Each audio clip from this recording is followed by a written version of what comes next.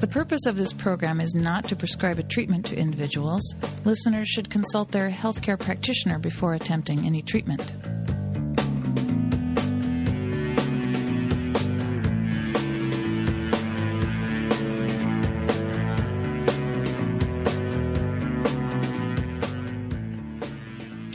Good morning and welcome to Health Watch. I'm Dr. David Naiman, your host. Today's guest is Dr. Michael Murray. Dr. Murray is one of the world's leading authorities on natural medicine. He's the author of the best-selling Encyclopedia of Natural Medicine and nearly 30 other books on health-related topics.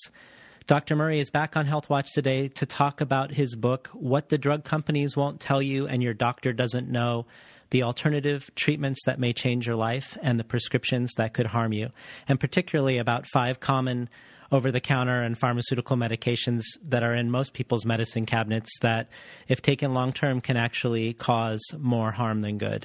Welcome back to Health Watch, Dr. Michael Murray. Oh, it's my pleasure.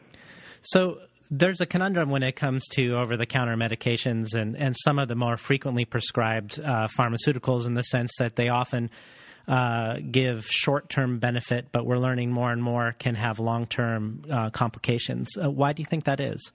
Well, I think, many drugs are simply biochemical Band-Aids that are designed to suppress symptoms, but they don't really address the underlying issues that are the cause of the symptom or the health condition. Well, let's start with one of the more common ones in your list of 5. When you talk about, a lot of people are taking antacids or acid blockers for heartburn or acid reflux. Right. What is the downside of doing that? Well, the downside is that when you block the secretion of hydrochloric acid, you're really blocking one of the initial steps in the digestive process. So you impair digestion and you disrupt gastrointestinal function, and that can lead to not only nutrient deficiency but also an increased risk for serious infections. The side effects of these powerful acid-blocking drugs are very severe and significant, yet they're available over the counter. People are taking them for a lot of digestive complaints that really might be better served by taking digestive aids that might include taking more acid. When you block the secretion of acid, you impair the assimilation of many nutrients. So as a result, we see an increased risk for osteoporosis and fractures when people start taking these drugs. They impair the absorption of various B vitamins, so they're being linked to dementia. These drugs disrupt the gastrointestinal flora. They are associated with an increased risk of gastrointestinal infections. The risk of C. difficile, a type of diarrhea caused by Clostridium, has increased 20-fold since the introduction of these drugs. And these drugs carry with them a significant increased risk for developing pneumonia. So they're really not suitable for long-term use, and yet, so many people rely on these drugs for these digestive complaints, and it's just too bad because only about 10% of people with gastroesophageal reflux or peptic ulcers or dyspepsia actually secrete too much acid. More people don't secrete enough hydrochloric acid, and those people can have some of the same symptoms as people that secrete too much acid. So it really isn't as simple as people think about, taking care of their symptoms. They need to really ask the question, what's going on here, and how can I prevent it? And there's a lot that can be done with diet, in the treatment of gastroesophageal reflux, as well as supplements that can help with various digestive complaints. Would you think part of the problem, Dr. Murray, is that physicians aren't in the habit of discussing the downside of medication prescriptions and allowing the patient to make their own sort of risk assessment for themselves? I think they get sucked into providing palliative care, simply, helping that person feel better as fast as they can. and not really thinking of the long-term consequences. And we see this not only with the antacids, but with some of the other drugs on the list. Another great example are the non-steroidal anti-inflammatory drugs used in the treatment of arthritis, particularly osteoarthritis, which is the most common form of arthritis. In this form, what's occurring is that there's a degeneration of cartilage, and the issues with the drugs is that drugs like ibuprofen, aspirin, as well as newer drugs like Celebrex, they work to block the production of compounds that cause pain and inflammation. But the side effect that isn't well known with these drugs is that they also impair the body's ability to make cartilage. So you end up accelerating the degeneration of the cartilage. That's what causes osteoarthritis. And the use of these drugs is associated with acceleration of osteoarthritis and the increased likelihood of having to have a hip replacement or a knee replacement. These drugs also are associated with immediate side effects, digestive complaints. A lot of people end up taking antacids to counteract some of the damage that's caused to the intestinal tract by these drugs. About 7,000 people die each year from ulcers caused by ibuprofen and aspirin. And then the newer drugs like Celebrex, Vioxx, and Bextra, these drugs have killed more Americans than we lost in the Vietnam War. These drugs cause serious heart damage. So, again, they're really not addressing the underlying cause. On the flip side, we can build healthier, more structurally sound cartilage if we give the body the tools it needs to build cartilage. And virtually all known nutrients are involved in cartilage manufacture, vitamins, minerals, and the rate-limiting step in the manufacture of cartilage components is glucosamine. Now, normally we make enough glucosamine, but as we age, many people lose the ability to make sufficient amounts of glucosamine. So they benefit by taking glucosamine as a supplement. And studies have shown that taking glucosamine as a supplement can actually increase cartilage thickness and relieve the pain and loss of joint function associated with osteoarthritis.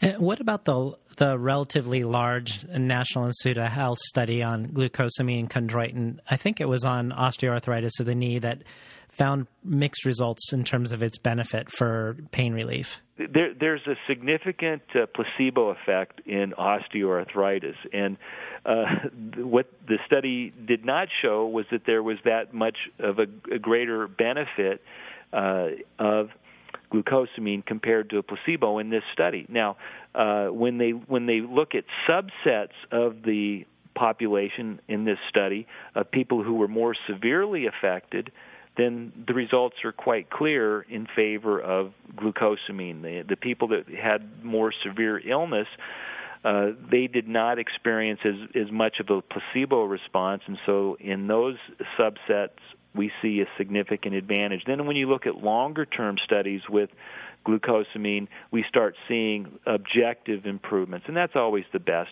Subjective improvements, those are tough because those can be influenced by attitude, belief, expectations. But when we look at the effects of glucosamine and other cartilage-building supplements over a long period of time on cartilage formation, on thickness of the cartilage, we see significant objective evidence of efficacy. So, that's my take on the studies.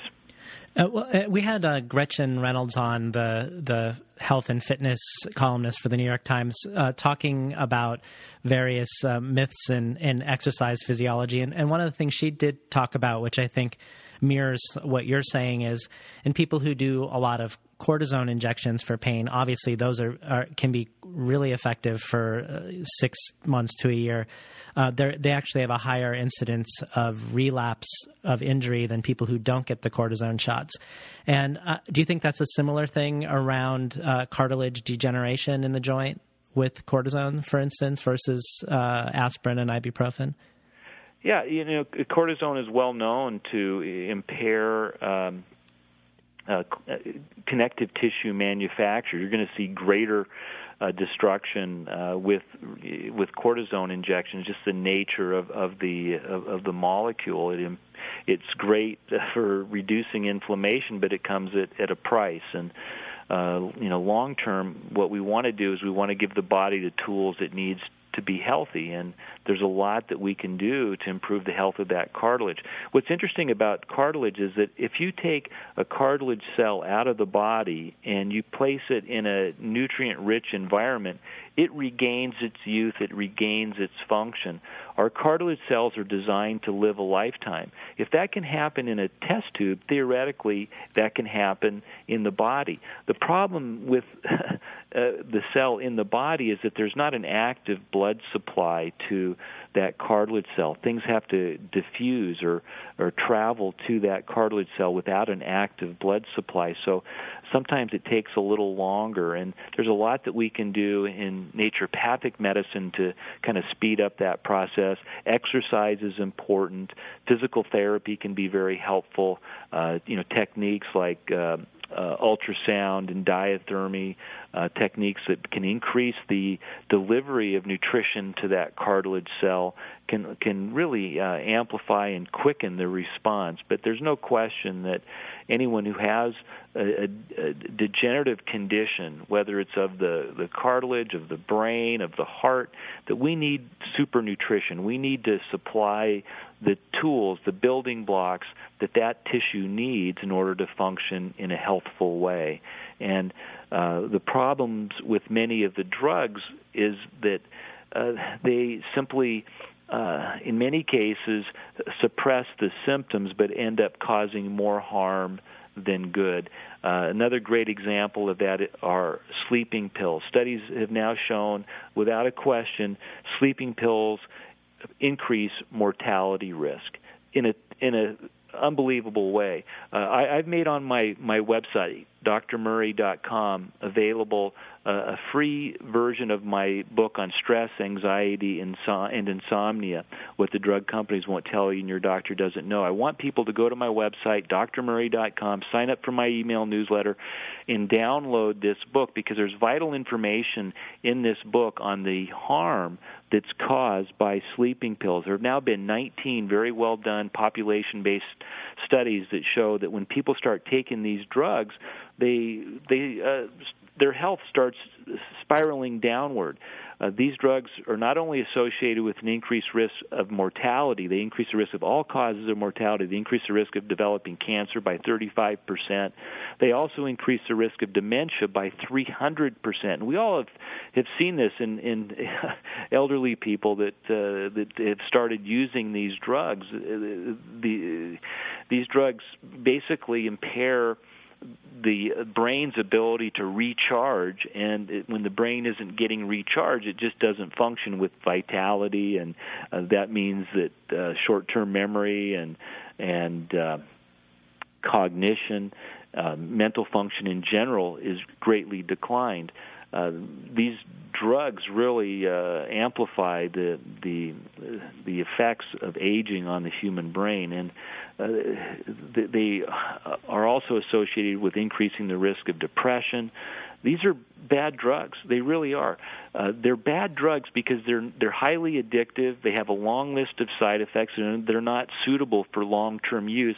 Yet 12.5% of our adult population are using these drugs. I'm talking about drugs like Valium, Lunesta, Halcion, Ambien, Xanax.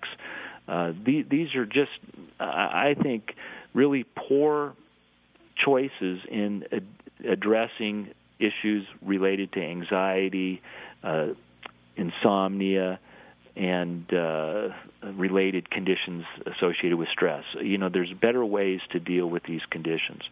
In case you just tuned in, you're listening to Health Watch, and we're talking today with Dr. Michael Murray about 5 common drugs that may be in your medicine cabinet that could be causing you more harm than good. So, Dr. Murray, what are some of your favorite interventions for sleep, to enhance sleep and help people address insomnia? Well, I am chuckling because, the first thing I usually do is start talking to people about their caffeine intake. We live in an over-caffeinated society, and while some people can tolerate huge amounts of caffeine and not have it impact their sleep quality, the truth is that most Americans are consuming way too much caffeine as well as other stimulants, and it's impacting their ability to sleep. So one of the first things I do is have them eliminate caffeine for 10 days. And also, I'll take a look at of their prescription drug use. There are over 300 drugs that are associated with poor sleep quality. And if we can help people get off of those drugs, it may be drugs for high blood pressure or other cardiovascular conditions. It may be related to some of these drugs that are used in asthma. I mean, it could be any of a number of drugs that can lead to impaired sleep quality. So that's something else that I look at. As far as natural products, believe it or not, the products that I've had most success with are those that improve blood sugar control. When our blood sugar levels are fluctuating throughout the day and night, what happens every time there's a rapid drop in blood sugar, it causes the release of cortisol and adrenaline. These are adrenal hormones that wake people up.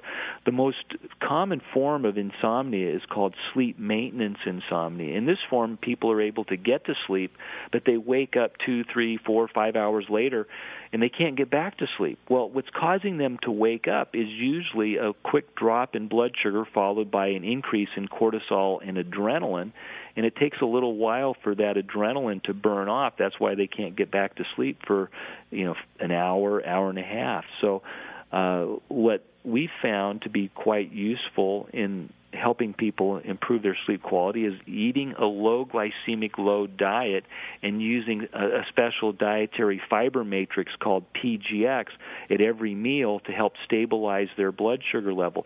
If people can stabilize their blood sugar levels throughout the day and night, that generally equates to getting a better night's sleep. And of course, there are a handful of clinically proven natural products that improve sleep quality. Melatonin, 5-HTP, L-theanine, valerian.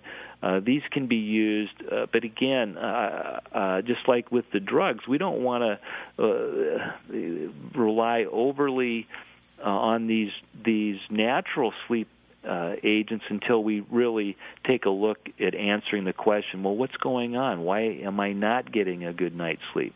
Sometimes it does come down to the fact that as we age, we need to supplement melatonin. We need to take advantage of some of these natural sleep agents. But, if we look at the population as a whole, there's no question that the biggest health issue that most Americans face is faulty blood sugar control. When our abdomen, when these abdominal fat cells start growing, they start secreting compounds that block the action of insulin. And insulin resistance is the major health concern of most Americans. If a person's waist is larger than their hips, they're likely insulin resistant. They're likely on this blood sugar roller coaster. And, when we look at any bodily function, whether it's immune health, cardiovascular health, or sleep quality, you can make a very strong case that the underlying issue in most people is this insulin resistance. And insulin resistance is an epidemic. We've got 8 out of 10 Americans over the age of 25 that are overweight or clinically obese. By 2020, which is now only 7 years away, it's estimated that over 60% of the adult population will be clinically obese, and about 30% of those, 50% of those, so 30% of American adults will have type 2 diabetes. And definitely if you have type 2 diabetes, you're insulin resistant. Well, certainly if you go back to diet and look for things in your diet that could be exacerbating your sleep, I would imagine you're probably also going to find some of the things that are culprits around your acid reflux or other health issues. I'm sorry, I didn't hear the first part. Oh, that's okay. I'm assuming that if you go back to your diet and lifestyle and look for the source of your sleep issues, you might also uncover some of the things in your diet and lifestyle that are causing your other symptoms, like your acid reflux, for instance. Yeah, we live in a stress-filled society, and one of the reasons why I'm making this book available on my website in PDF form is because stress is such a it's such a big issue for most people. I liken stress to straws on a camel's back, and so we can eliminate as many straws as we can through diet and lifestyle choices, and we can also strengthen that camel's back through appropriate diet and lifestyle choices. So what we see with stress is that with stress, we're going to see kind of our weakest links start breaking. And for some people, it may be their sleep. For others, it may be their immune system. For others, it may be their digestive system. For others, it may be their heart. So we all have weaknesses in one sense or another in our system. And so those are the areas where stress is really going to rear its ugly head. So, taking steps to reduce the effects of stress has a huge effect in improving basically any condition that we might be dealing with, because in many cases the stress is an underlying factor that's making that symptom appear. So steps to reduce stress. Again, I want to hammer the fact that we're an over-caffeinated society. When you drink a caffeine source, you're basically amplifying the fight-or-flight response or the stress response. So, pay attention to that. See how it makes you feel. It's just such a problem out there, and it's a cycle that has to be stopped. People don't get a good night's sleep, so they start drinking more coffee or taking some energy shots, and that impairs sleep quality even further. So then, they're next day they're taking more caffeine, and it's got to stop. If we can help them get a good night's sleep, reduce their stress in their life, and start making some positive changes in their diet and lifestyle, they can have an abundance of energy. And when there's more energy in the body, a lot of these symptoms simply go away. Well, Dr. Murray, in the final minutes of the show, maybe we can just touch briefly on serotonin reuptake inhibitors. I know that we definitely know in science that poor sleep quality and poor mood are linked. What are some of the reasons why someone wouldn't want to jump right to an antidepressant necessarily for low mood? Well, again, I think that it's a biochemical Band-Aid. It's not addressing the underlying cause. Serotonin is a critical brain chemical. We get serotonin from tryptophan, which is an amino acid in our food.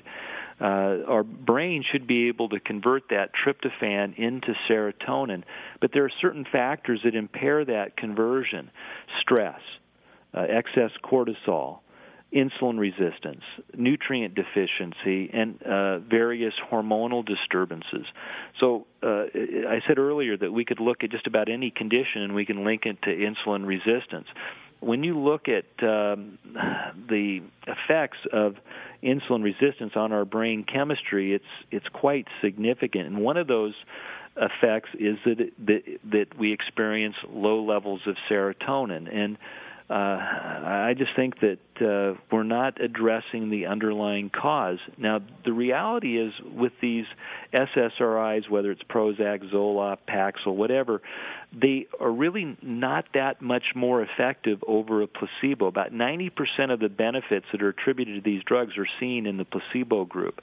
Now, one of the problems with these drugs is that some people are significantly adversely affected. These drugs will cause agitation, and they can really make the situation worse, especially in younger people. So, I really question whether we should be giving these drugs to adolescents and young adults. I think that we really should be focusing on non-drug therapies for boosting mood and improving behavior. I think that that's really the long-term strategy, teaching people how to take control of their lives, helping them have more empowerment and a sense of control in their lives is very, very important. Cognitive therapy has been shown to outperform these SSRIs because you're teaching people how to process and grow in a way